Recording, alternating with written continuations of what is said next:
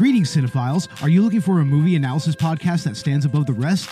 Then look no further than Collateral Cinema, the only movie podcast that matters. We analyze good movies, we analyze bad movies, and yes, we also analyze the in-betweens of the world of cinema. So if you like what you hear, find us on Facebook, Instagram, and Twitter.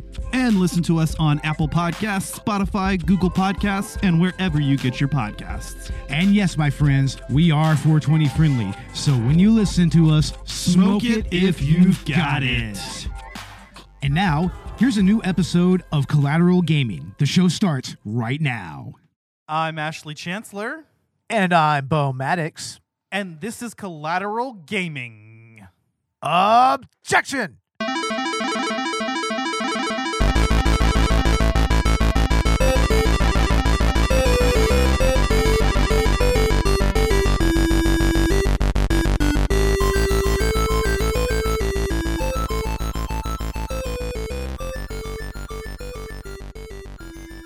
Welcome to Collateral Gaming, the only video game podcast that matters, where we focus on good games, bad games, and everything else in between in the world of gaming.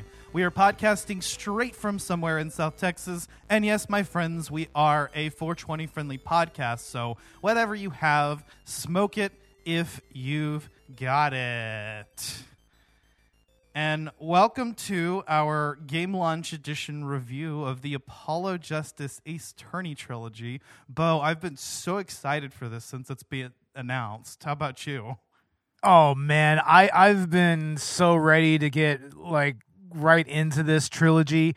And, I have some things to say about it. It is quite an interesting playthrough, especially the first game. Yeah, so Apollo Justice Ace Attorney Trilogy is the second trilogy of games in the series. It's games 4, 5, and 6 of the Ace Attorney series. So this is a direct continuation of the trilogy. These 6 games currently make up the mainline series. It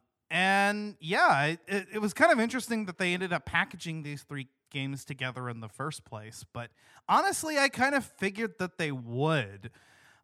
These 3 games being Apollo Justice Ace Attorney, Phoenix Wright Ace Attorney Dual Destinies, and Phoenix Wright Ace Attorney Spirit of Justice. So, how come it's called the Apollo Justice Trilogy? Is that just, for general purposes, or...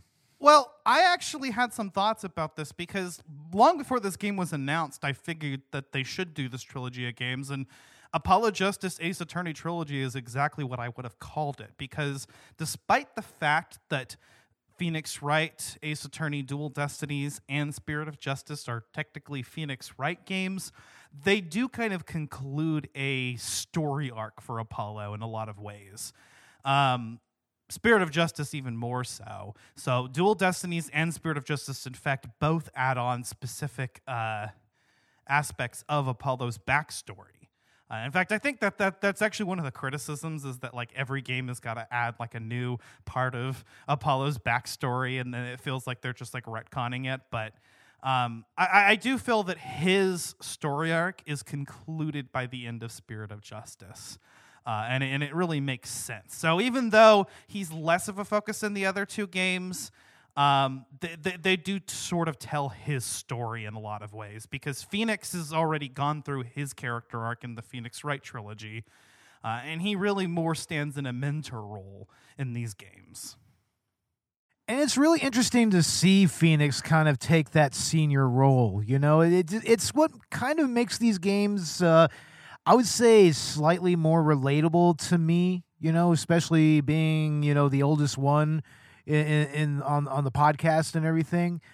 It's like I kind of feel where he's at there, especially in the first Apollo Justice game. I mean, yeah, he's been out of the game for a while, but, he hasn't lost his edge, nor has he necessarily lost his the contacts that he had, I mean, he's still. I mean, even by the end of that particular game, he's even taking a more hands-on role in the final case and everything. So, Yeah, definitely. And we see him even start to actually take an even more active role as he returns to being the main protagonist of the next two games. But they sort of split the cases so that Phoenix, Apollo, and Athena, the new character in that game, all have, at least a case or two that they take the lead on. But Phoenix is definitely kind of the central focus in those games. But then Apollo sort of is too in a few ways. But yeah, I agree with you on Phoenix being a little bit more relatable. In a different sense for me, it's the fact that he's a dad in this game. So that's something that I can relate to. Well, that's another thing that, where it relates to me is that it kind of reminds me of my brother and his Phoenix's relationship with Trucy. Reminds me of my my brother and my niece, who are actually kind of close to Phoenix and Trucy's age in this game, so respectively. So, kind of made me think of that a little bit. And, yeah, it's kind of funny. In Apollo Justice, I think they make a few references to the fact that Phoenix seems a little bit young to be her dad, and I'm like, is he that young though? I mean, he's like 33 and she's 15. No. That's not too unheard of these days. Yeah. I'm like, that's what you have an issue with. But we, the audience, should take an issue with it because if Phoenix had a kid that young, we would have known about it. Because that's what I was initially thinking is like, well, wait a second, 33? It's like, and Trucy's 15. It's like he would have to have been like 26, 27 when he had her or something like that, or even younger, like 22. Like he that would have had to been like him and Iris's kid or something like that. I mean, he would have had to have her at 18. Actually, that's the thing. At 18, even younger. So that would have had to been Dahlia's kid. So it's possible, but it's not something that Dahlia, exactly. Like it conflicts with what we know about Phoenix because he's 24, I believe, in the first Ace Attorney game, and we see him as young as 21 in that case with Dahlia. So, it's starting to set a few red flags, and they don't fully answer the question until the last case, which is interesting. But I'm going to go ahead and spoil it because Dual Destinies and Spirit of Justice do, and they're standalone games. But she's actually his adoptive daughter. But the circumstances regarding, how that comes into play are, they unfold through the narrative. And we're going to keep this review mostly spoiler-free, so I won't fully go into it, but I love the dynamic between Phoenix and Trucy. Honestly, I feel like it's a little underutilized in this trilogy. Oh, very much so. Yeah. Trucy is just kind of a little bit of a breath of fresh air when it comes to Apollo Justice and whatnot, she kind of fulfills the Maya role here. Yes. Or when it comes to or even Emma's one-time role in that respect. But also when you actually find out the real connection that she has to these characters, you're just like, oh, okay.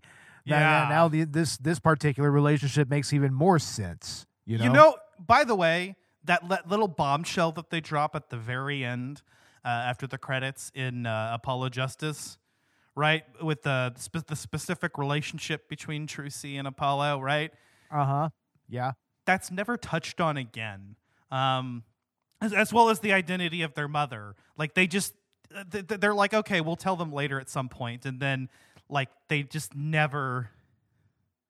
That's disappointing because that was a very compelling story arc. Honestly. Yeah. Then whenever you first start to realize, what's going on there, you're just like, oh, okay. Yeah, it's actually really cool. It's disappointing that they didn't elaborate on that any further. Yeah, that and Trucy in a lot of ways gets shafted in the next two games. She's a part of them, but never as the defense assistant and never in as big of a role. She is the defendant in one of Spirit of Justice's cases. Oh wow, no kidding. But in a magic trick gone wrong, basically kind of scenario. That's right. But you have to prove that she actually didn't make him like it wasn't an actual accident, but it was like a setup. But We'll get into that okay. later when we get into Spirit of Justice. But yeah, Trucy is a great character. Like you said, I mean, she serves in the role that Maya did in the original trilogy and Emma in Rise from the Ashes. Speaking of Emma, she returns in this game, which is interesting because Rise from the Ashes was a case that was exclusive to the DS version and the international version of Ace Attorney. The first. Now, let game. me tell you, man, my girl Emma. Damn, I feel her cynicism, man. I feel it. It's like, I mean, there's a certain age where you just kind of becomes natural to you. Even if you are a very positive person, at some age you start to get a little cynical, especially if it pertains to your job and whatnot. And she is just like, I don't know, she's semi-checked out almost, to tell the truth. You know, Munch. Anytime she gets those snackoos going. Yeah, anytime she gets those snackoos going, like she's just checked out. So, would you believe me if I say she's in a better place when she comes back in Spirit of Justice? I would believe that. Yes, I would hope so. She is. She's in a much better place at that game. But yeah, I love this version of Emma in Apollo Justice. She's just, like you said, very cynical. Always stress eating, and yeah, Emma's great, and just kind of seeing this character growth. Her teeth have to be jacked up after stress eating all those snackoos, man. Like, I mean, they're like sweet chocolate snacks, right? That's what they appear to be. That's what I assume. Yeah. So man, she must be destroying her teeth, or I hope that she's like flossing and brushing every fucking night, you know? Right? Because goddamn. For real. But yeah, so Emma comes back. She also appeared in Investigations 1, which was fun. But she's just such a great character, and she's definitely a much more competent detective than Gumshoe. Oh, very much so. You know, Gumshoe is just kind of so lovably head up his ass in a way. You know what I mean? Lovably so. But Emma is actually kind of on top of things, you know, like especially when, like especially in the second case when, you know, her and Apollo are literally right there when the catalyst for that one, the murder happens. So, talking about Turnabout Serenade. Turnabout Serenade, yeah, which I really, that's a third one, right? It's actually the third case. That is actually the third case, man. She was great in the third case, honestly. No, she is. I agree. And that is also my personal favorite case for various reasons. Nice. You know? Okay. So your favorite case from the trilogy was Turnabout Big Top, which was one of the most hated. Turnabout Serenade is a big competitor for most hated Ace Attorney case of all time. I don't understand that. I mean, it once again, I guess it goes back to having a background in you know, creative stuff, you know, like audio engineering and music and whatnot. Like Clavier, that's him and Peace, Love, and Understanding. Like, those are my people right there. Those two are my people. I love Clavier. Like, straight up, man. He is such a great Clavier character. is great. What I love about him is that he never takes a fully, like, malicious stance against Apollo and everything. Like, he's actually very cordial with him. You know? He is. And I was actually thinking about that. Out of all the prosecutors in the series, Clavier Gavin is the only one that's actually like amicable and like, you know what I mean? Well, besides Edgeworth in later cases, I should say. But, you know. Dare I say he's approachable even. You feel like you could actually talk to him. You do. You know? You do. And it's great. And he even has a connection to Phoenix, which, you know, you see by the end of the game. But Turnabout Serenade is Gavin's case. It's the one that he's intimately involved because it was at one of his concerts. And I gotta agree with you, Bo. I don't really understand the hate because I don't even think that Turnabout Serenade is necessarily one of the weaker cases of this game. And like I definitely felt the same way that most people do about Turnabout Big Top for a few reasons. But there's a couple things I like about it, but none of the criticisms of Turnabout Serenade to me really hold up. And maybe it's because, like you, I have a little bit of a background in like listening to the same things over and over and over again. You know, Exactly. It's an audio engineering thing, which actually comes into play in that game. I mean, I don't know how much of a spoiler this is, but you do actually get to fuck around with a mixing board in that game. You do, and that was fun. I really enjoyed that. My one complaint, though, is that was not accurate. They didn't have a solo button on it. Like most all mixers, they have solo buttons on every channel.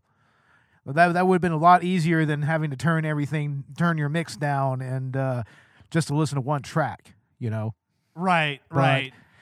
That minor complaint, I mean, I love that element, you know? It was right up my alley. I'm just like, oh, okay, I can actually use a little bit of my listening skills for this, you know? Right. Like, I thought that was actually kind of fun. But I think what most people take issue with is the fact that you have to listen to the guitar serenade and watch that clip over and over and over again. But the biggest thing with that for me was trying to really nail the melody of the lyrics down, you know? Yeah. Like I'm just kind of like guitar.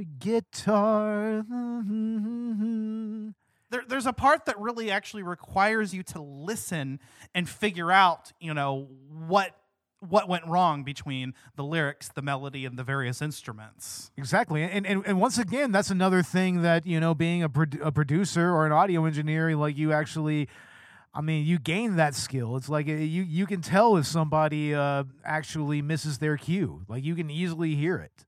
Yeah, totally. And I could definitely understand that. Now, I don't have as much of expertise in that area, but with podcast editing, I am used to listening to the same clips over and over and over again. So that particular aspect did not bother me. I also think that the Trilogy version might have made a couple of improvements. I don't remember if the ability to skip to different parts of the song was available in the original version or not. But that would have been interminable, you know, because I mean, in actual mixing and everything and editing, like being able to scrub your waveforms or being able to kind of listen to everything kind of forward and backward and hone in on what's wrong, you know, like that's integral to editing and engineering there. So, I mean, not being able to, or even just doing a quick, go back to the beginning of the song or whatever, you know? Yeah. Like, not having that ability, that would be, ugh. I think I can kind of understand that a little bit. I can't quite recall. I played the iOS port too, not the original DS version, mind you. But okay. But yeah. But in any case, that I didn't mind so much. You know, the guitar serenade thing, and some aspects of it were actually really fun. I thought that the audio engineering parts were good. One of the complaints that I think I do somewhat agree with, though, is that the people involved in that case that have a personal stake and should want the best for the defendant, Machi Tabaye, including Machi Tabaye himself, are you would think so, not but as helpful as they should be. No, it feels like they're just going out of their way to just engage in subterfuge, you know? I mean, yes. at every stance, like even La Miroir, you know? It's like you just kind of... You're just like, dude, La Miroir. It's La Miroir, right? Le Miroir. Le Miroir, okay. It seems French, but it's actually Bourguignon, but I think it's based on French. Le Miroir. Yeah, it's the like fictional Miroir. country of Bourguignon, which also comes up in investigations. Yeah. At first I thought it was Russian, but then I remember no, in the first game they actually have a Russian Borscht Bowl club, you know. It's like that's good. So Russia canonically exists in Phoenix Wright. So yes, it also in the Great Ace Attorney Chronicles there are Russian characters. So yeah, and I was like, I mean, maybe it's like some Eastern European country, maybe, but I mean, I don't know, maybe French kind of, or maybe French or Bulgarian or something like that. I don't know. Yeah. Or Belgian, even. Well, it also, you know, like there's also the whole geography of this universe, because later we'll get into Kurain, which is some like nation that is specifically for spirit channeling and it's like a part of that ancestry. And the Kurain channeling technique, which in the localized version of the games has origins in Japan, you know, but it also connects to Kurain, which is kind of interesting. Yeah, I mean, I guess it's like a kind of an analog to maybe like Tibet or Nepal or something like that. Yeah. In a way. We'll talk about that later when we talk about Spirit of Justice. But Apollo Justice, Ace Attorney. Overall, it's not my favorite out of this bunch, but I actually kind of have a soft spot for Apollo Justice. When I was playing through this game for the first time, I really actually vibed with it. Yeah, I feel what you mean. I really like a lot of these side characters, Eldoon was pretty cool. Who else was there? Like, of course, Le Miroir was also really cool. Like, she was awesome as well. Yeah. And the characters in Turnabout Succession, Drew Misham and Vera Misham, they were interesting. Oh, poor Vera. I felt so bad for her. That's another area I related, is that I was fucking homeschooled. So not in as nearly as sheltered a way as she was, but it's like, I'm like, oh, poor dear girl. I feel your pain there. Yeah. I could see that. And then that is a very interesting. Now, Turnabout Succession, I actually want to talk about it because as a final case, I felt that it was very underwhelming. Yeah, I mean, I think what it is that there's that one computer investigation thing that kind of slows it to a crawl. The Mason system is my problem with this case because this case starts out okay. Go ahead.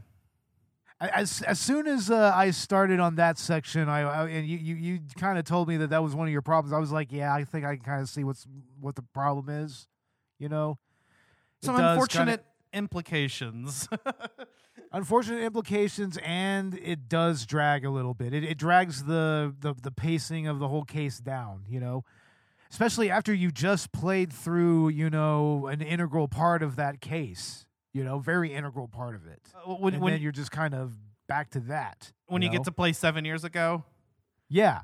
It's like, I mean, it just, you go from something as intense as that to this multiple investigation. It just breaks down the pacing even worse than most of the actual investigation segments, Yeah, and the Mason Systems is an investigation segment essentially, but here's my problem with it is that you actually have to. It flips between 7 years ago and the present, but the problem is that you have to actually time travel to progress forward.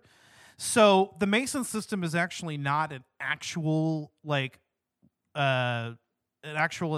representation of events. It's like the simulated version of events, which is used to affect this trial, and the implications of Phoenix using this system to basically, get the jury to acquit the defendant and also clear his own name. And right.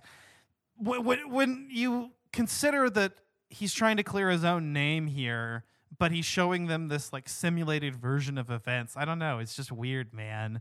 But I will say at the very end of that case, when you see that hand, it's like you're just like, oh, that was cool. Okay. That was cool. That was cool. I liked that part of it. And I'll tell you what, Turnabout Succession starts out strong, or I should say, like once you really get to see the bigger picture, it's strong. Like the case that's behind it is almost kind of forgettable, but once you realize the victim and the defendant's role in the events from 7 years ago, that's when the case gets really good. And that flashback section is just perfection. That was just nostalgia at its best. Getting to see Prime Phoenix Wright, Gumfuck. Oh, I miss Gumshoe. him so much. I was so excited. I was so excited for that. I was like, Gumshoe! And they even play the music from the first Phoenix Wright game. And I was just like, I was so in love with it. And then the Mason system it breaks it down for me. I'm just like, ah. I know. Exactly. Yeah. I mean, we have similar problems with that then. Yeah. But I want to end my thoughts on Apollo Justice, I guess, on a high note. Turnabout Trump may very well be the best tutorial case in the series, in my opinion.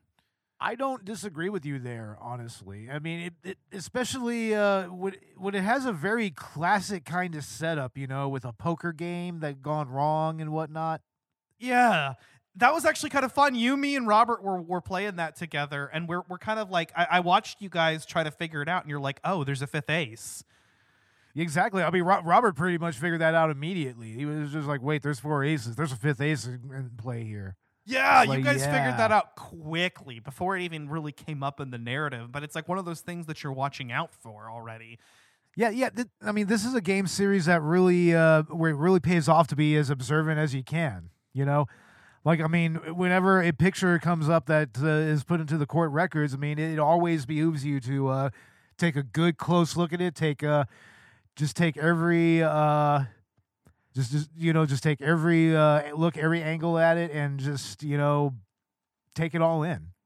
And that's something that Apollo Justice actually added to the series and has a distinction. It and Rise from the Ashes are the only cases that allow, and the Great Ace Attorney games are the cases that allow you to actually individually examine evidence and look at it from all angles. And that was something that they added because Apollo Justice was the first game that was actually developed for the DS. So it really takes advantage of that. Also with the forensic techniques and whatnot as you play through the game. But going back to Turnabout Trump, one of the best parts of it, I think, is the defendant. Because coming into it, I knew that we were going to see this older version of Phoenix that was Hobo Phoenix that had been disbarred and 7 years ago for presenting forged evidence. I knew that whole backstory going into it, but I didn't know that he would actually end up being the defendant of the first case. Yeah, that was very interesting. And also the circumstances of how he got there, and then how it just kind of loops back around in the end. It was very interesting.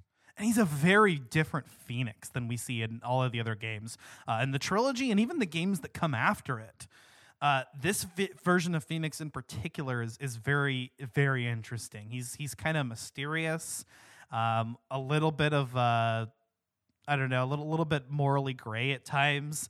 I think at one point he specifically states that like it's okay for me to present forged evidence because I'm not a lawyer. Yeah, I remember that. And he got away with it to his benefit. Yeah, so this version of Hobo Phoenix, with the casual clothing and the 5 o'clock shadow, I actually enjoy him quite a bit. And also, we always knew that Phoenix was sardonic on the inside, but he never voiced that. Yeah, this is Phoenix just kind of not giving a fuck and just voicing his thoughts at all times. And in some ways, he kind of just regresses to his older personality in the next 2 games. But we'll get into it because it's a little bit more complicated than that. Yeah, definitely. But I love Phoenix as a defendant. Turnabout Trump also holds the distinction of being, I think, the only tutorial case where the culprit is not immediately obvious. Turnabout Memories from Trials and Tribulations, that's the case where Phoenix is the defendant. That, I think, is the only other case where the culprit isn't just directly shown to you at the beginning of the case. But this one holds the distinction of being the only one where I think the culprit is not obvious, and there's actually kind of a twist. Yeah, yeah.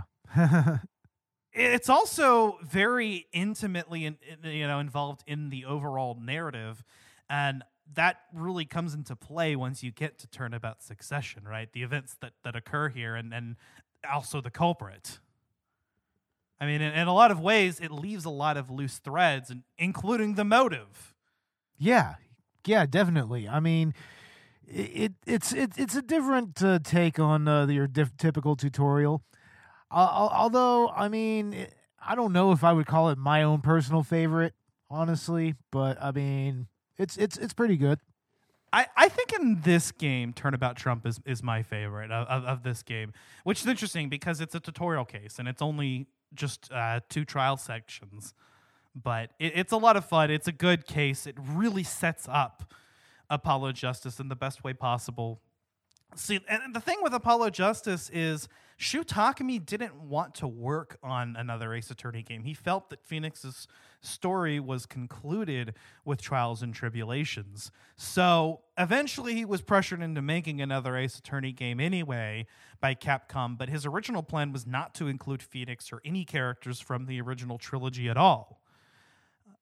Yeah, I think that it probably would have been a little bit of a stronger game had they done that, you know? But then we wouldn't have got that awesome relationship between Phoenix and Trucy. You know, we wouldn't have got that. We wouldn't have got the whole just that mysterious factor that Phoenix had throughout that game, you know? But I mean, would it have worked like that? Yeah, probably.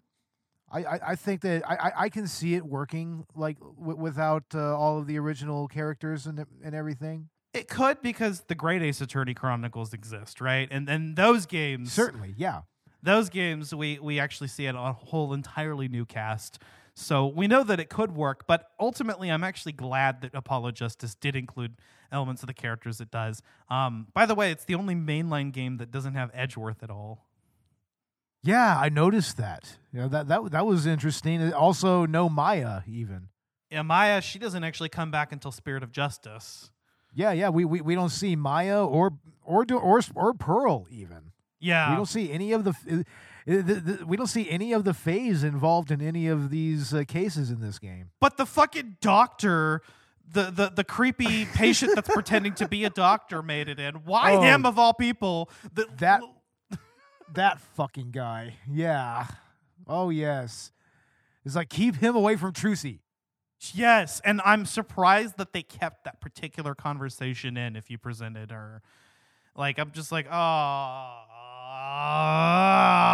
him? I was like, no.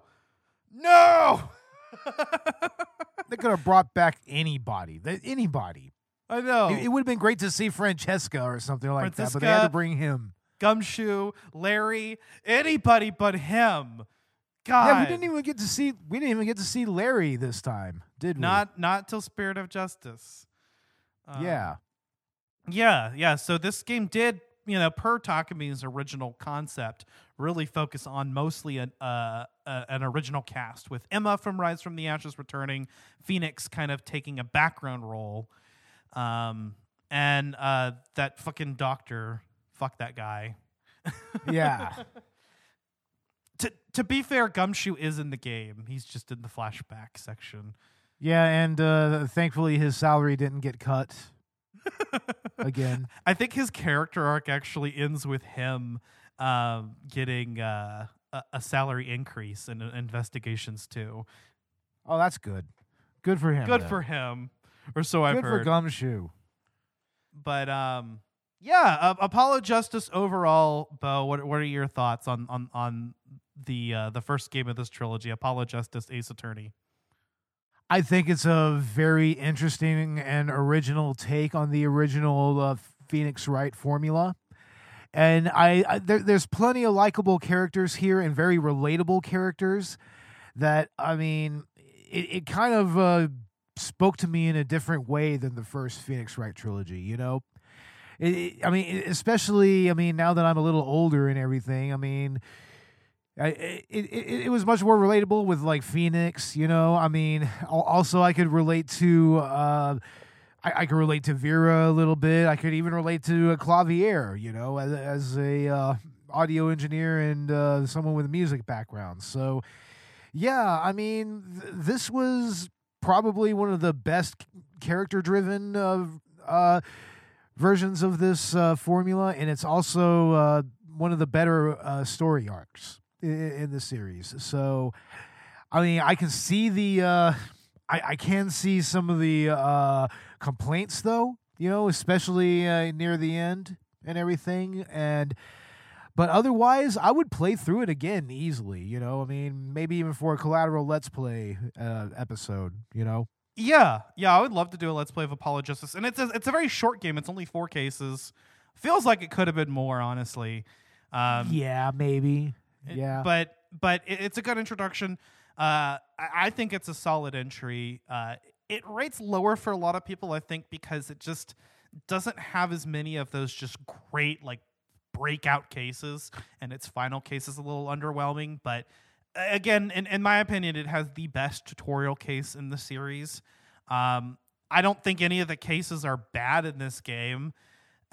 Even its so-called weakest case, Turnabout Serenoid, I actually think is a lot of fun. And I enjoyed some of the aspects that they added to the game, like the perceive mechanic, which we didn't really talk about, but just being able to like focus in on tells of enemies, which goes into that poker theme from the first case, right?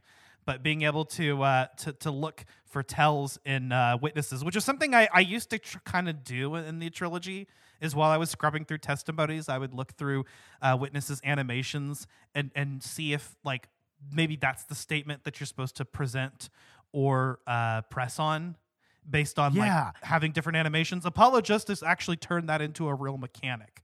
Yeah, I really liked that as well. You know, I mean, especially it really made you kind of, you know, focus on every little detail and kind of hang off of every little word that they say, you know, because you kind of have to in order to catch that one little tweak, that one little nervous twitch, that one little obvious tell that something's amiss with them, you know. Yeah, and I liked it, and it was it added a little more intensity to the cross examinations. Plus, the theme that they play is just like a slowed down version of the cross examination theme, so it really works. Not even just slowed down; it's reversed.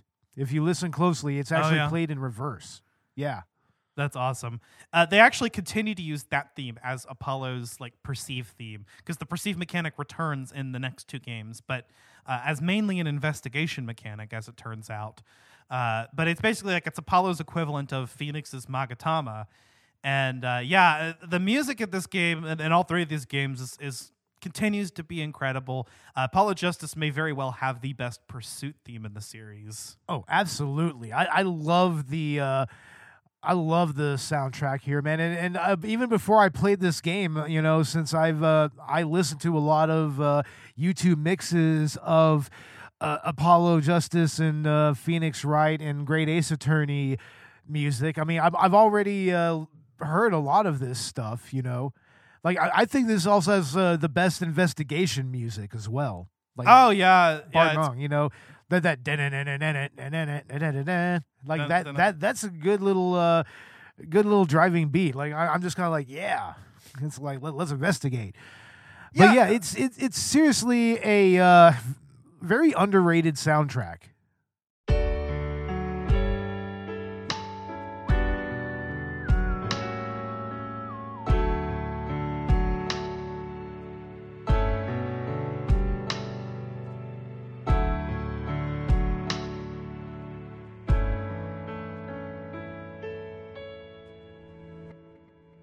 Objection! Apollo Justice is doing fine! Objection! Time to bring it to an end.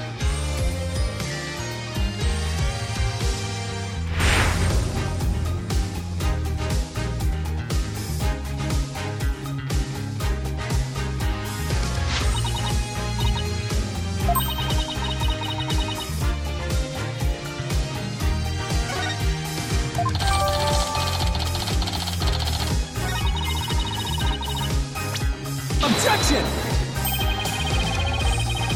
Objection!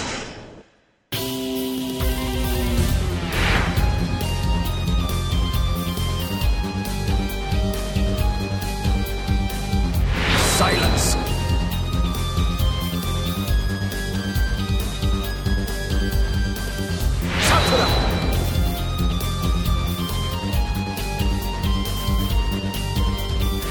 The prosecution is also ready.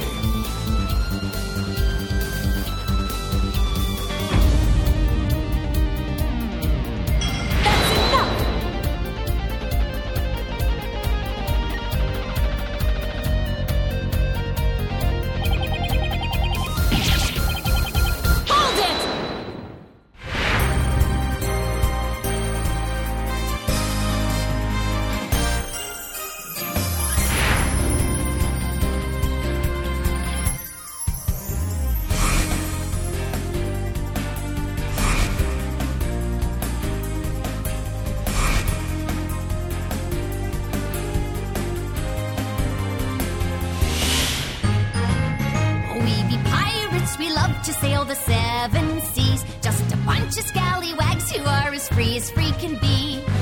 We swim through storms and waves, all because you see grand treasure and adventures waiting just for me.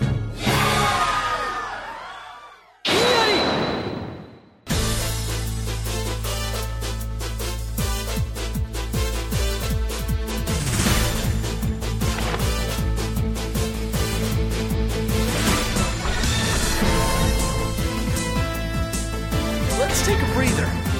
Oh, okay.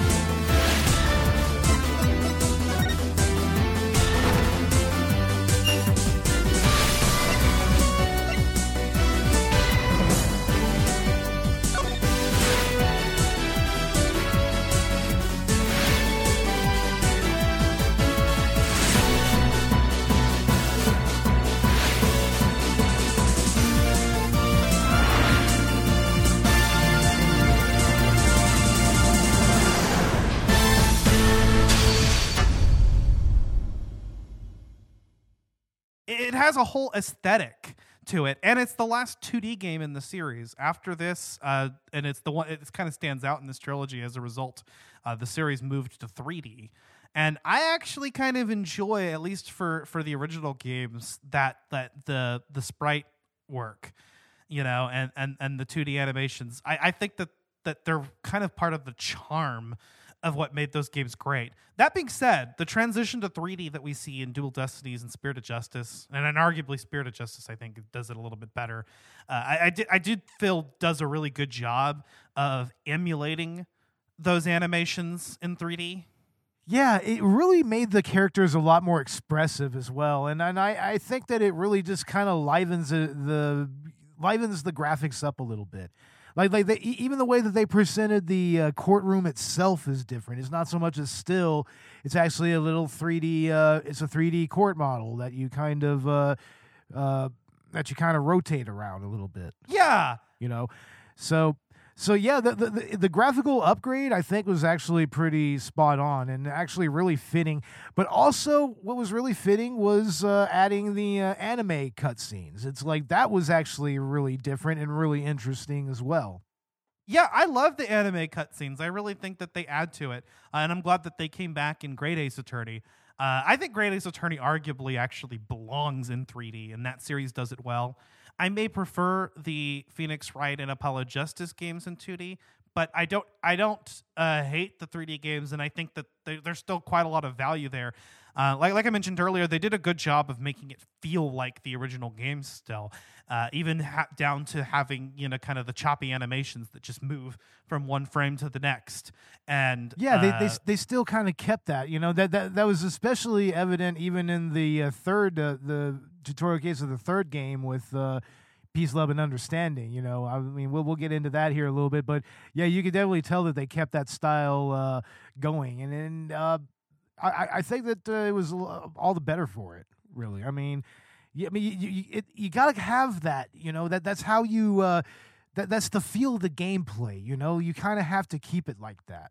You do, and also. One challenge that they ran into was that a lot of the sprites in the original game had different proportions in frames because they were all just drawn that way, and so when you're doing the objection and the character's hand is noticeably bigger because it's up in your face, so they had to find a way to do that with 3D models, and I honestly felt that they did a good job utilizing the angles the way that they did in order to still achieve that effect. And also breathe new life into some of these animations and just modernize the experience.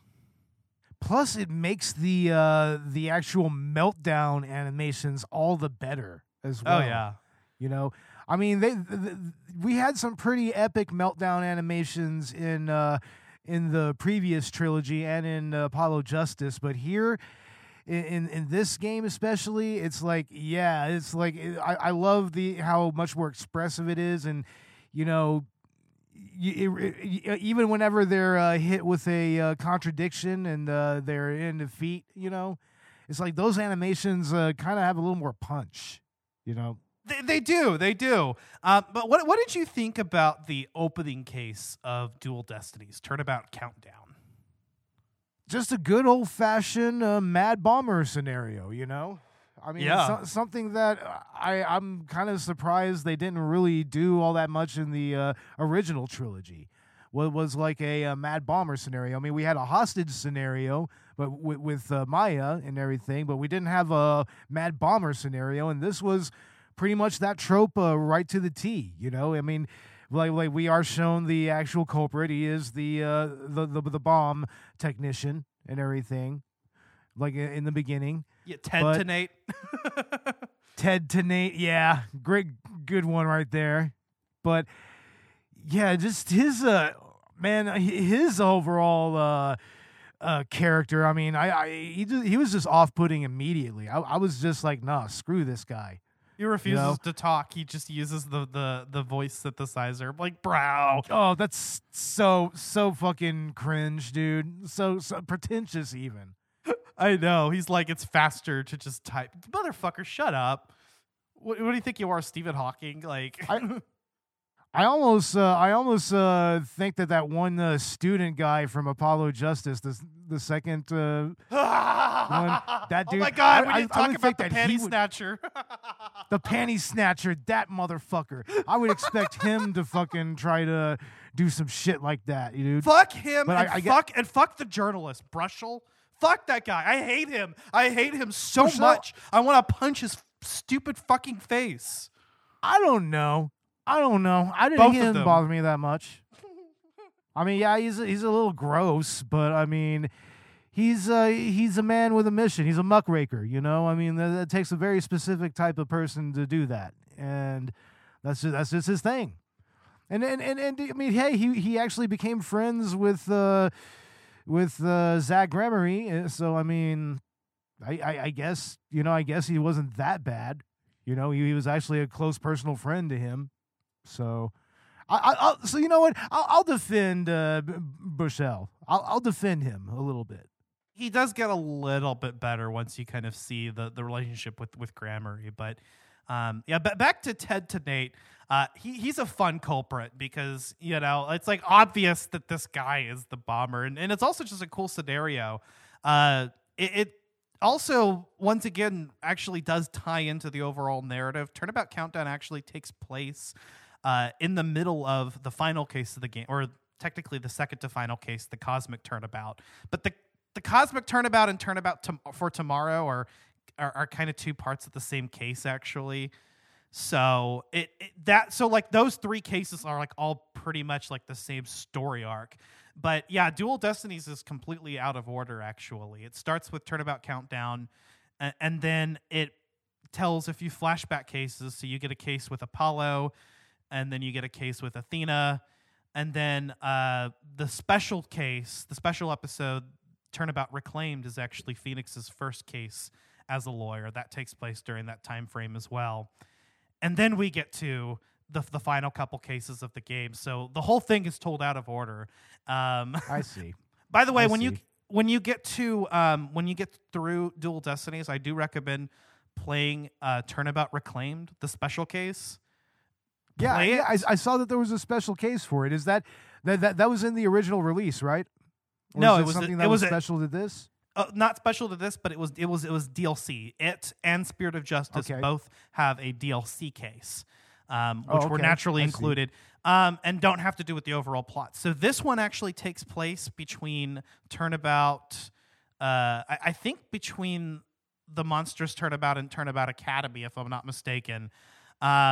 So anyway, I recommend playing it before the final case is what I'm getting at. Oh, okay. Yeah. Play it after you finish the Monstrous Turnabout is probably because that's where it chronologically takes place. And it really just, it's a special, it's like an extra case. And there are characters involved who have the implication. You'll just play it in that order and trust me. But Dual Destinies is a lot of fun. In my opinion, it might be the weakest out of this bunch just because I felt like it's a little bit dumbed down. Like they made everything almost a little bit too easy until you get to like the end. maybe I could kind of see that, and I think the biggest way that I can see that in this game is through the mood matrix.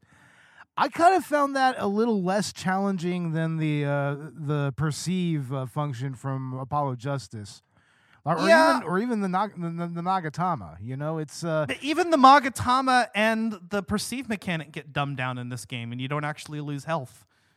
Really? Yeah. What the fuck, man? What the fuck? The mood matrix does get harder because, and actually, the mood matrix is kind of like the new gimmick of this game. So I want to talk about this because this is Athena's ability, right? Which is used during trial sections specifically. And it's actually kind of cool because what it allows you to do is take a testimony and actually look at the witness's emotional response to those situations. And so what you're looking for is an unexpected reaction. So like, why do you feel happy when you saw this body? That doesn't make any sense, right? But it gets a little bit more complicated than that, and you have to start looking at like the difference between reactions. So it's like, why did you feel more surprised by seeing the killer holding a banana than you saw them killing the victim, you know? Or in the context of the first case, you know, how Juniper, you know, she was both kind of happy and shocked whenever all the debris was falling, and then you find out why that was. Right. You know?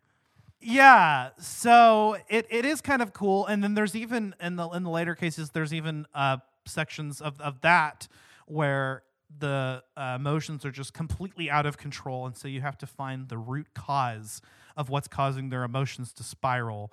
And like the perceive mechanic, you generally end up having to back it up with evidence before you wrap up the therapy session. But I do like these little therapy sections, and I think that they're the main reason why Athena is actually included in every case in this game. Yeah. Either as an assistant or as the lead attorney.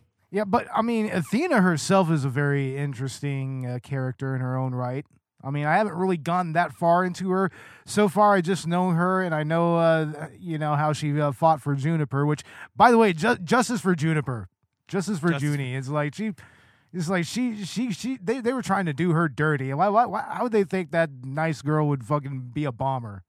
Would you believe me if I told you that that's not the only time that she's done dirty in this game? No. It's not even the only time she's a defendant. Oh, they're gonna do her dirty again. But hey, at least she gets to be reunited with Apollo, right? So, you know? So the characters in this game are fun. They continue to be wacky. I did feel like the cases weren't as strong once again as like the original trilogy, but I will say that the last two are actually quite a bit of fun, and the DLC case. Like the last one has kind of space themed, but it also gets into Prosecutor Blackwell's backstory, and I fucking love Prosecutor Blackwell. He is fantastic. You haven't met him yet, Bo, but you're gonna love him. Prosecutor Blackwell is awesome. So he's actually a prisoner. He's a convict of a case from 7 years ago, which you are going to unravel in the final case of this game, as tradition dictates. Of course, yeah. You know. But he also serves as a prosecutor, and so he's been brought out to prosecute trials, and he acts as the rival prosecutor in this game. And man, he's witty, and he's sharp. What is it like some kind of community service thing that he's doing? I mean, it's revealed there's a specific reason why he's being allowed to prosecute, and it ties into the main narrative of this game. But he's just a really interesting character, and he comes back in Spirit of Justice and actually helps Athena as part of the defense. Nice. Hell yeah. Yeah. That's cool. Prosecutor Blackwell is my homie. I love that dude. He's so cool. He speaks in like an old-timey like British dialect, but he's a total weeb, and he makes all these references to samurai. I think in the Japanese version he was originally he's supposed to be a ronin, but in the localized version, they just call him a samurai because most people aren't really aware of the difference. Yeah, they know specifically what a ronin is, you know, to the whole samurai culture and everything. So yeah, but that's what he is. He's a ronin, and he also does iaido in the courtroom. Nice, hell yeah. And he has a hawk named Taka, which means hawk. Nice. That's fucking bad, dude. Hell yeah. Yeah, and like you mentioned Athena, she's great. She's a wonderful addition. Another character that gets shafted later on, like Trucy does in these two games. Damn it! Why do they keep doing that to these awesome female characters that they keep bringing into these games? You know, right? They even shafted the Fays, man. Up until a certain degree, you know. Good point, man. Yeah, and like Athena's great. You know, she's an 18-year-old who studied abroad to get her law practice to license early, and so she can practice law. And so she's just fresh out, and she's basically the new rookie attorney. You know, like Apollo and like a Phoenix before, but she's even more naive than them in a lot of ways because of how young she is. But I love how she constantly speaks with in different languages and says like phrases in various European languages as a reference to the fact that she studied in Europe. Exactly. Yeah. It adds some depth to her a little bit. And honestly, I mean, I like that she also studies psychology as well. You know, it's like, and that's kind of what serves as the basis for the mood matrix. Her and Blackquill both. Interesting. Study psychology and use psychology in the courtroom. Yeah, Simon's whole thing is actually like using psychology against his opponents, and he actually gets like the judge to make the opening statements in court. Nice. By fucking with him psychologically. Yeah, he's a master of psychological manipulation. That's awesome. Hell yeah. Also, Bobby Fulbright, the next himbo detective, the spiritual successor of Gumshoe. You're going to love Fulbright. Oh, man, we get another himbo detective? In justice we trust. Oh, my goodness. That sounds awesome. He's great. So he's obsessed with justice and like everything he does for justice. And so a lot of times he ends up helping the defense because Athena like manipulates him into believing that that's the more just thing to do, is to give them all the information that the prosecution has. No, I feel that. That's exactly how I would go about it. You know? So, yeah, he's just so lovable. And there are some very interesting character developments with him and that happen later on in the game that I couldn't possibly spoil. But God, I love Bobby Fulbright. Nice. And they brought back Pearl for the DLC case. Awesome, Pearly. And you get to cross-examine an orca in that case. That's awesome. So I guess Pearly is a little older in this episode, probably about Maya's age in the first game by this point. Actually, I think so. I think she is 17 in Dual Destinies, if I'm not mistaken. Oh, that's fucking adorable. Same age that Maya was in Phoenix Wright Ace Attorney, yeah. So, and the Dual Destiny's main theme is the Dark Age of the Law that it picks up from the end of Apollo Justice. That's briefly mentioned at the end of Apollo Justice. The Dark Age of the Law, which started with Wright's disbarment 7 years ago, and also Simon Blackwell's case, the prosecutor that was found. So an attorney that was found fabricating evidence, allegedly, and a prosecutor who was found guilty of murder, allegedly. Wow. Damn. I would see why that would cast a little bit of a shadow over the judicial system for a little bit. It's like, yeah, that's two pretty serious scandals in a row. Right. And so, yeah, we enter this Dark Age of the Law, and I swear to God, if I hear the term, the ends justify the means, one more fucking time. To be fair, they lampshade it. They do the same thing with Turnabout Serenade, which is my justification for that, is they do lampshade the whole showing you the same thing over and over again. But Turnabout Academy has this gimmick where they constantly use the phrase, the end justifies the means. God but damn it. It's essentially, it's the core of the Dark Age of the Law and this idea of doing whatever it takes to win, including fabricating evidence or bringing false charges. So, God damn, that sucks. I mean, that's almost as bad as like Kurain. You know, it's like, geez. Yeah, and it similarly has much higher stakes because the legal ramifications of the final case of the game are basically bringing about the end of the Dark Age of the Law by solving one of the cases that started it, essentially. So that's what's at stake here, and it's actually a really interesting exploration. I just, again, the things that I dislike about Dual Destinies is that I do feel like it's dumbed down quite a bit. Also, they took away the ability to examine for some reason. Like, you can only examine specifically the crime scene. You'll have like one section per case that's the crime scene, and you can actually look around it in like 3D and look at it from like different angles. But it's the only time that you can examine for some reason.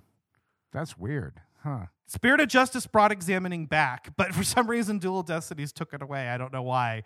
And it does feel a little bit too easy. And sometimes the 3D models I feel are a little bit jank. Spirit of Justice, on the other hand, I feel like really perfected the aesthetic. Absolutely. Yeah, the aesthetic looks a lot better here, you know? And even the anime cutscenes start to look a little better. Yeah. They definitely, like, the models definitely look different in Spirit of Justice. I can tell that they redid them. But I do feel like the way that they used colors and everything just really actually, it gives the game almost its own identity. And a lot of that is also partly due to the fact that half the game takes place in Kurain. Yeah. And another interesting thing is here and there they'll actually throw in some voice acting here and there. Like for instance, before the Dance of Devotion, you know, Oh, Rafe, Holy actually, Mother. Yes. You actually hear her prayer before she starts the dance. Or So- you'll hear this one later. A dragon never yields. Nice. Fuck yeah. That sounds badass. It is badass, man. And also, Prosecutor Sudmati. People hate this guy, but I kind of like him. I don't know. I see why people hate him because he's written to be really infuriating, but he has a few voice lines where he actually speaks in Kurainese. Oh, and also both have their own like unique like objection type statements. So sometimes instead of objection, Blackquill will go silence, and Prosecutor Nice. Sudmati will go Satura. Damn, that's awesome. And he'll also start chanting. He'll be like Satoram nom nom nom nom nom. No, that's fucking crazy, dude. Hell yeah. And he throws so like Blackquill does Iaido in the courtroom and like slashes his opponents with the blade and also his own witnesses when they don't cooperate. But not dissimilar to how Franziska operates in the courtroom. But so he's extra entertaining then. yeah, but Noyuda, Prosecutor Sudmati, he throws prayer beads at the defense. Oh no. And restricts Damn them. it. Yeah. So he is from Kurain. So he's an international prosecutor from Kurain. But he also comes aboard for the United States cases. So half the games in this case are in Kurain, including the tutorial one, and half of them are in the US. And for most of the game, Phoenix is in Kurain and Apollo and Athena are back home. But Prosecutor Sudmati, I guess, keeps traveling back and forth between the two countries wherever the fuck he's needed. And he has a very unpleasant opinion of defense attorneys, as you might imagine. Yeah, I mean, Jesus Christ. I just want to say that I can totally see why Payne fucking defected to Kurain so that he could be in a place where there are no lawyers. like the absolute coward he is. Oh, yeah, this is Gaspin Payne, the brother of Winston Payne. Gaspin Payne, the brother. Yeah. He came here just because it was easy.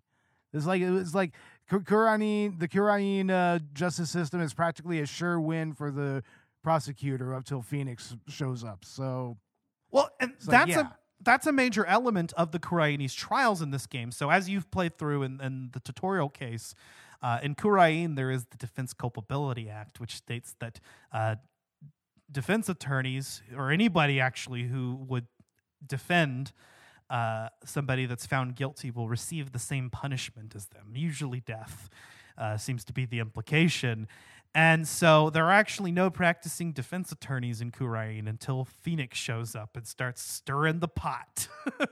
I love him for that, you know. I mean, he's not wrong to do that, you know. I mean, hell, they were about to throw the book at a little kid. You know, it's like, come on now. And to be fair, Wright jumped in before he knew what was going on. But even when he was giving a chance to step down after he had already been told of the ramifications, he still stands by. And he's basically forced into that position yet again when Maya becomes the defendant once again. Oh, come on. Damn it, Maya. They brought Maya back in this game, so she's training in Kurain because she is actually about to complete her training to be the master of the Fae clan. Nice. So she's much older, a little wiser, but not really that much different, right? No, she's basically exactly the same, but that's what Phoenix says. But I can see a little bit of maturity, and I can say the same thing about Wright. One thing about Phoenix in Dual Destinies is that he has an air of maturity around him, and Spirit of Justice as well, but that also gets kind of flipped on its head. I'll explain. But a lot of people feel that Phoenix just immediately reverted to his personality from the first 3 games, but he doesn't.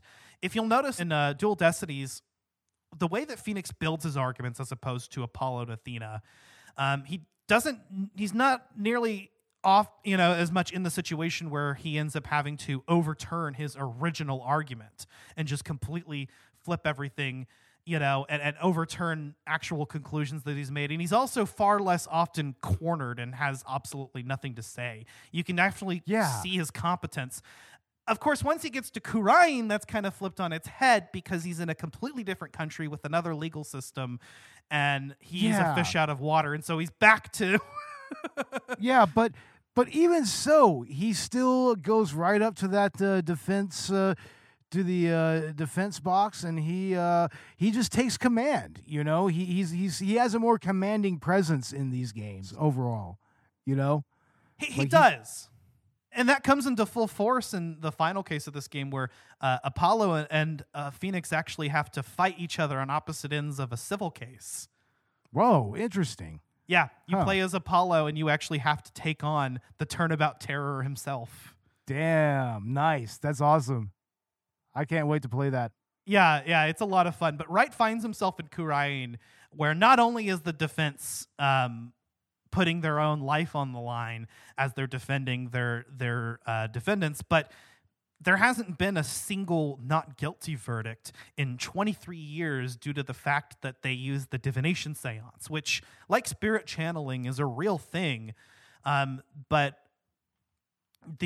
what it allows Rafa, who's one of my favorite characters in the franchise, actually, who's the royal priestess, view the memories of the deceased, their final moments, from their perspective and see the sensations that they were feeling. And the rest of the court gets to see. And what did you think about the divination seance segments? I think that within the context of each case, I think that it's a very interesting mechanic. I mean, and it kind of also fits into the overall theme of, shaking things up in Kurain, is that you actually kind of use that in tandem with cross-examining, which you would think that they would have allowed anyways, because, there's no way that even the memories of the dead can't be infallible, in the end, they were still people at one point. So you kind of have to break through that a little bit. And honestly, by cross-examining, using it as a tool to cross-examine, it's like, you're able to kind of get into the actual truth of what really happened. Like when I watched the whole thing with Albie, I was just like, well, hold on a second. It's like, for one, do we see a murder weapon in his hands? It's like, do we see? It's like, is he even in the treasure chamber? It's like, it was very illuminating, and it really kind of lent itself well to the typical cross-examining mechanic.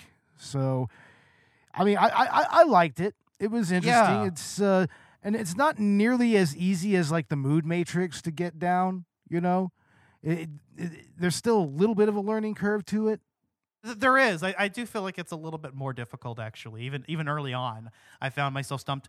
It's cool because, like, the way it works is that, we're seeing the memories of the dead, sure, but it's the interpretation of those. What's really going on, and what assumptions are you making, and is the royal priestess Rafa making? Apparently, in the last 23 years, every divination seance interpretation has just been taken as is. So, she's actually, and she's only 14, but she's actually completely dumbfounded by the idea that her interpretation could be wrong and that she could have sent people to their deaths. And that's a major part of her character arc in this game and her relationship with Phoenix, which I honestly adore. Yeah, I can see how that would get kind of deep.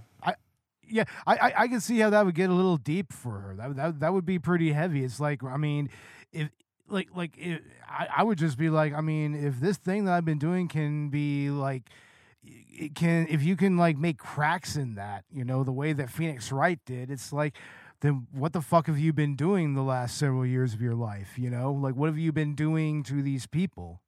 Yeah. So yeah, the ramifications are pretty laid bare right there. Yeah, and you wonder why there's a revolution going on in this country. Exactly, man. It's like, I mean, dude, it's practically almost like Iran, practically. It's like, I mean, it shows the dangers of a theocratic judicial system or system of governance. One that you will actually be dismantling by the final case of this game, and God, it's so good. That brings out the anarchist in me. I'm like, hell yeah, dismantle all hierarchies. Fuck it. I'm down for that. Overturn this fucking legal system. And yeah, Phoenix just coming up, Phoenix and Apollo coming to Kurain and just shaking the shit. It's one of the central themes of this game. And honestly, it's really satisfying. But, it's kind of interesting seeing, Phoenix, this master attorney, this ace attorney, just completely out of his element, so to speak, in this country where, the legal system is handled completely differently, where people commonly hate defense attorneys and see them as unscrupulous people that will fabricate evidence and are horrible and awful, even teaching their kids this, young people like Albie and like Rafa, who were just brought up this way and don't know different. Yeah, it's real indoctrination, I mean, and it really shows the negative effects of that and why that shouldn't be applied into a judicial system. Yeah. Spirit of Justice is my favorite out of this bunch. Out of these three games, Spirit of Justice is my favorite because it does a lot of new, interesting things. And puts the characters in interesting places. Not only Phoenix, but Apollo as well. The stakes just feel so much higher in every case. I mean, the Kuraini's trials, obviously, we know why the stakes are higher. Phoenix's life is literally on the line. But hell, in the second case in this game, Apollo's case, the magical turnabout, the future of Write Anything Agency is put at stake. Because I felt like they kind of needed to really just take the stakes up in that case. Just because of what they do with all the other ones. Yeah, I kind of like that it seems like a more political game in a sense than we're used to. I mean, especially with the Kurain cases, because I mean you're pretty much getting involved in the politics of a foreign country there, and you're shaking those politics up, No, it really is a very political game. And I mean that you can even see that in the first case. And like, if you can imagine, if there's this cultural understanding of how the divination seance works and how it's used in trials, don't you think that somebody could manipulate that and use that to their advantage? Absolutely. And I mean, for one, the prosecution have been doing that the whole time, I mean, without any defense attorneys, it's like the prosecution has just been pretty much, taking them at face value, like pretty much for like 20-something years, Yeah. And they managed to make the stakes similarly high in the second case, Apollo's case, the magical turnabout, where it's the one where Trucy is the defendant, and you're basically trying to prove that her, magic trick that turned into an accident but then the prosecution thinks that she actually intended to murder the victim, and then you have to prove that somebody else set her up. And anyway, that case actually has one of my favorite culprits in the series. He or she is such a good character. Like just fantastic. Awesome. Hell yeah. Awesome. So far in this particular game, my favorite is Peace Lobin Understanding. It's like that he's my people, man. He turned out to be a straight metalhead. I'm just like, dude, my man. Peace, love, and understanding. I love it. The names of this game are so they're so stupid, man. Full electric. But I get that, dude. That's total metal right there, dude. That's just how metalheads can be, you know? But but the puns. Okay, so Ace Attorney was already pretty bad with some of the puns. I'm looking at you, Deedman, in Ace Attorney Investigations. Fuck you for existing. But the Kuraianese names are just so much more fun because they're taking like obvious English puns and just making them into like foreign sounding names, and it's just they are. so I'll it's be so like your groan guide. Inducing. Yeah, Also, it is a little some bit weird. There's some weird implications because apparently the people in Kuraian also speak English. Weird. So yeah. What's up with that? yeah, that is a little weird, right? And then apparently there's some Japanese like works its way into there somehow. I don't know. Faye isn't even a Japanese name, so explain that one. Yeah, that's weird. God, yeah, Spirit of Justice I think wins for me for just trying some new things. Like I said, the stakes are so high in almost every case. I mean, whether that's because you're in fucking Kurain or in the magical turnabout where the future of the agency is put into question because of some shaky contract shit. Or even in the beginning of the final case where it's, you know, the relationship of Apollo and Phoenix at stake. Yeah. Which the only case in this game that doesn't have high stakes is Turnabout Storyteller, and that's Athena's case, and that one's a Rakugo case. Interesting. Hell yeah. That actually deals with Rakugo, and it's lighthearted, and that's the one where Simon Blackquill comes back, and that's actually kind of a fun change of pace. It's a little refreshing to go from, oh my God, we're gonna die, to just a classic, Ace Attorney case. Nice. Hell yeah, dude. That sounds awesome. And then, of course, the return of Maya. She is literally one of my favorite characters. I love her so much. She is the best. She even has the best theme song ever, dude.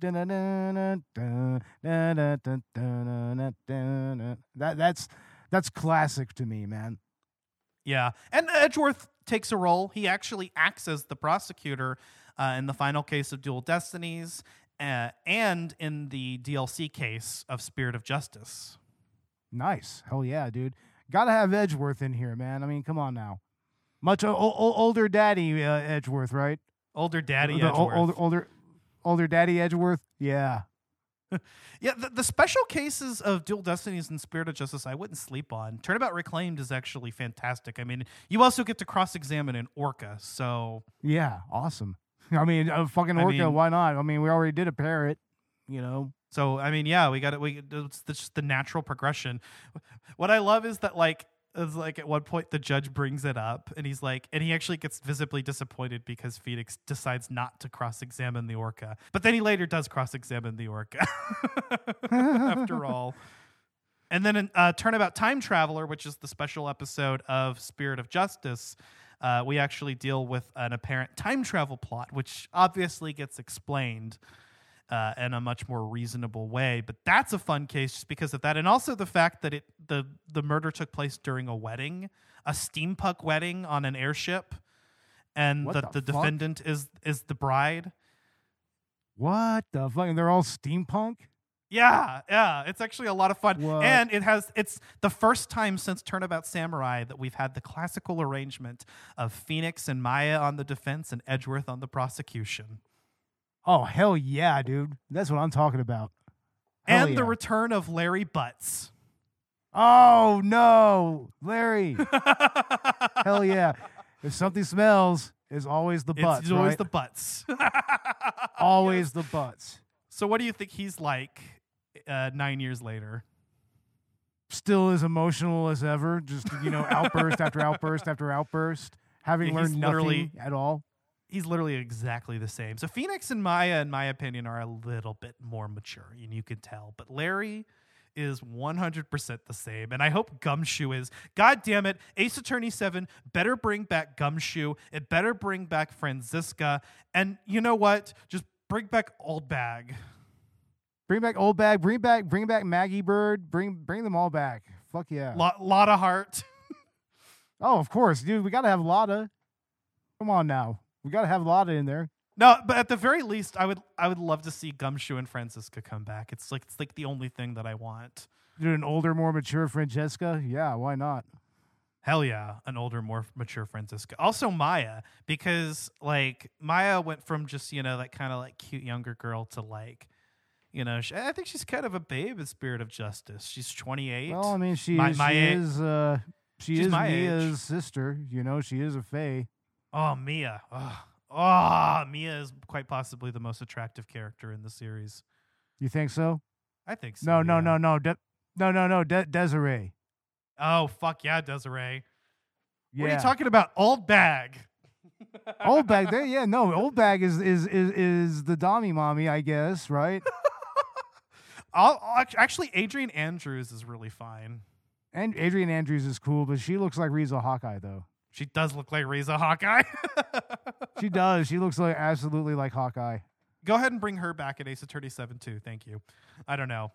Spirit of Justice kind of does lean into the nostalgia a little bit, which was nice because after 2 games of trying to do something completely different, it was actually really nice to have a lot more familiar faces besides Phoenix and Edgeworth. Oh yeah, definitely. But yeah, these 3 games I think are a lot of fun. Continue the tradition of great Ace Attorney storytelling. Bo, what are your final thoughts on the Apollo Justice Ace Attorney trilogy, or at least of what you've played? Well, I mean, I played all of Apollo Justice, and that game was so many different things to me. Like I said, it's very relatable. Like, I mean, I kind of approached it in a different way, being that how the characters were. And, I also liked all the mechanics, the perceived mechanic and whatnot. And also, of course, Phoenix and Trucy are the best, and honestly, I like the whole thing with the Gramarys. It's like that was an interesting, overarching story behind everything. So, but I mean, and the 2 tutorial cases I did for Spirit of Justice and Dual Destinies, it's like, yeah, they were a lot of fun. And I like the change to the 3D graphics. I really like the more mature version of the characters that we get. And I also like the more political dynamics especially of Spirit of Justice. So, I think that these are definitely. I'm going to play through more of the other 2 games, but for what I played, it's definitely everything I would ask for from a Ace Attorney trilogy. It's everything that I would ask from it. So, I would say definitely give this a play. It's not too expensive to pick up. I mean, it's good stuff.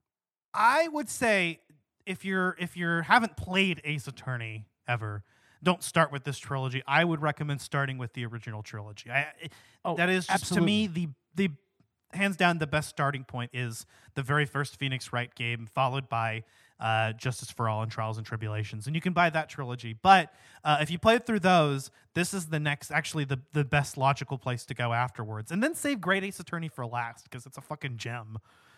But yeah, it's a natural conclusion of the first 3 mainline games. Approaching this trilogy, it was really interesting to me because these are kind of seen as the weaker Ace Attorney games, so I really was interested in seeing my perspective on replay, and thankfully I did manage to get through every case in the time it's taken us to record this, so I can say that I was able to look at it more objectively, and I think my opinions on the games are more or less the same, but what I appreciated about them, I appreciate even more. Where I feel that they're weak, I noticed even more this time. Spirit of Justice, I think, is a fucking banger. For me, I mean, it's right after the original trilogy and then the Great Ace Attorney games. Like, outside of those 5, I think Spirit of Justice is the one that comes after Unless you count Professor Layton versus Phoenix Wright, I also really enjoyed that one. That one's a hell of a good time. I'm interested in checking that particular game series out. That would be interesting. I haven't even really played the Professor Layton games very much, but the Professor Layton versus Phoenix Wright crossover game is actually a lot of fun. It's really, really good. The story was phenomenal, and it feels like it's really going off the rails, but it's all explained, and it was just the storytelling is just top tier. So I don't know. It's kind of between that one and Spirit of Justice. If we're going after, the original games and the Great Ace Attorney games. And then I would say Apollo Justice and Dual Destinies. I got you. Right on. And Ace Attorney Investigations 1 is currently last for me because it's the only one that I haven't actually finished. So there must be a reason for that. I've heard a lot of good things about Investigations 2, though. Yeah. But no Ace Attorney game is a bad game. And this trilogy is no exception. And honestly, as a port, this is definitely the definitive way to view these games.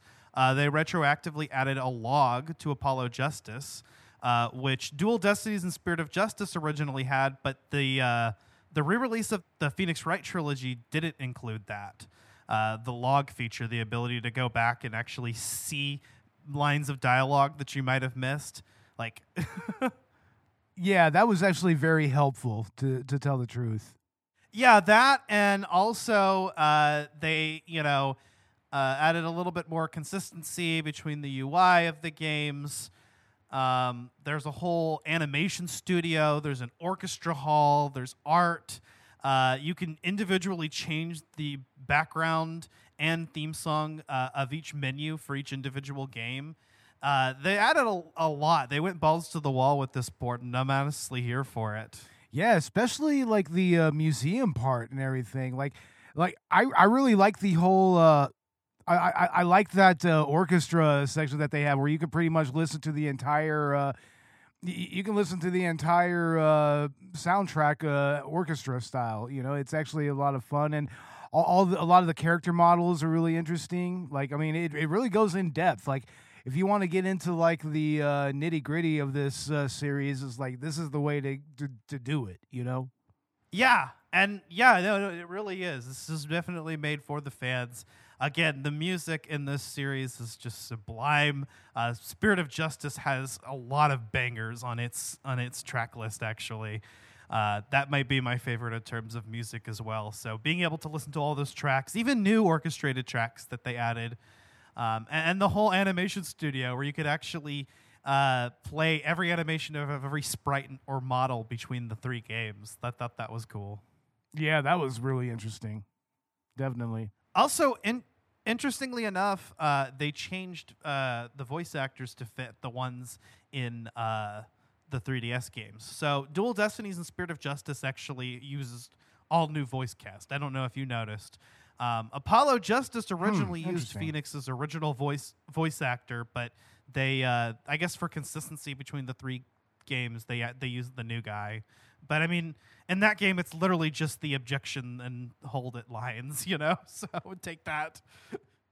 Yeah, it's not anything that complex. So yeah, but some people were disappointed because I mean, I do think that the original objection is actually better. Like Phoenix's original English voice line, like I don't know, there's just like there's a feel to it that's just different.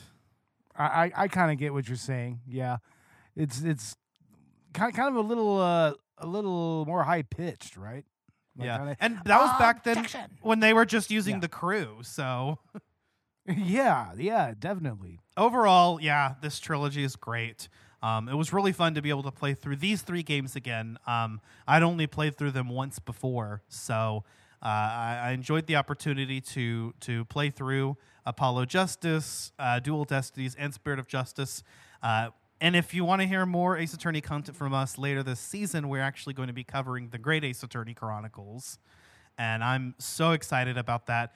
I'm looking forward to that as well. I really love the soundtrack to that as well. Just that pure orchestrated, pure orchestral music and everything. It's awesome. Oh yeah, the whole like Victorian aesthetic and really everything. Cool. Yeah, It is. Yeah, it's a lot of fun.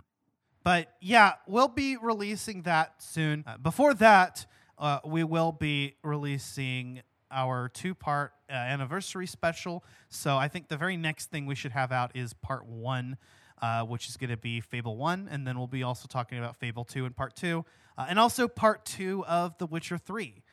Plan to have those out as soon as possible. And also, my buddy Sam is going to be on our game launch review of Persona 3 Reload, which I've also been playing the hell out of. But between the Apollo Justice trilogy, The Witcher 3, Fable 1, Fable 2, and Persona 3 Reload, I have been swamped with games. Wow. Yeah. Wow, no kidding. Damn. But yeah, and Bo, what's going on with Collateral Cinema? Our latest episode is our 2023 year-in review. You can check that out on Good Pods and wherever else you get your podcasts. And coming up very soon, we should have our episode on The Wraith out very shortly. Not too long, hopefully. And also, we will be talking about Happiness of the Kalakuris as our Mike-versary episode.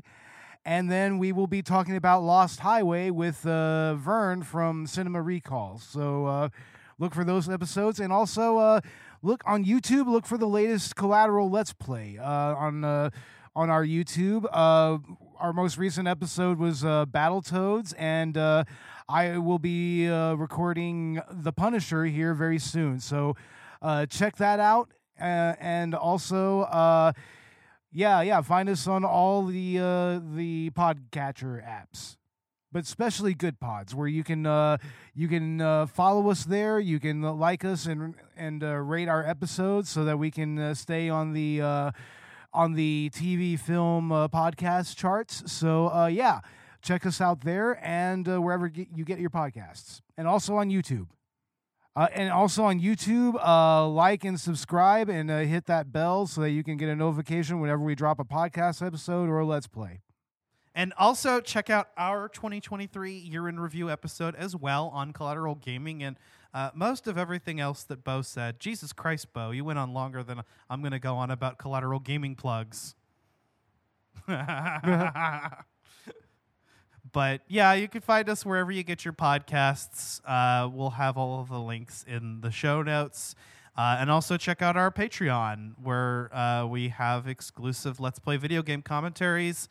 Very soon here, I'll be uploading the Collateral Let's Plays that Bo has released on the Collateral Cinema YouTube channel, on the Collateral Gaming YouTube channel as well. So you'll have multiple places to look there. And probably start contributing Collateral Let's Plays of my own, because I think just using the built-in PS5 share feature, I might be able to put something together, even if I don't have a capture card. So that's awesome. Yeah, definitely. We should definitely do that. Hell yeah. But yeah, stick around for that and more. And I guess as the season winds down, we should be to planning our next seasons. I'm really excited about it. Yeah, same here. Collateral Cinema Season 8 will be quite interesting. And we should be hitting our 100th episode then, so... Hell yeah, bro. I'm excited, yeah. We're going to do a Redux on the Room, right? Exactly. Yeah. So, stay tuned for that. Yeah, I think for our 100th episode of Collateral Gaming, the plan is to do... I wanted to do a 2-part Redux on Breath of the Wild and Tears of the Kingdom. No, you should just do Hong Kong 97. But, well, with that being said, the prosecution has made its case. Objection! This concludes the trial of Apollo Justice Ace Attorney Trilogy. For the crime of being a bad game, we find it not guilty.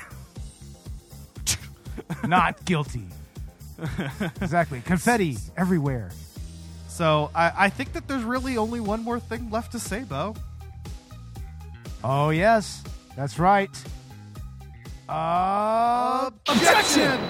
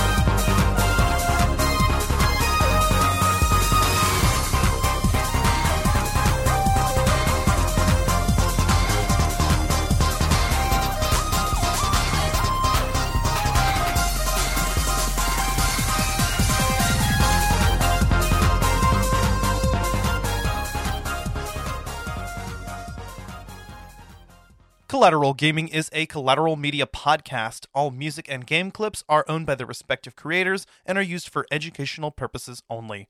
Please don't sue us. We're poor.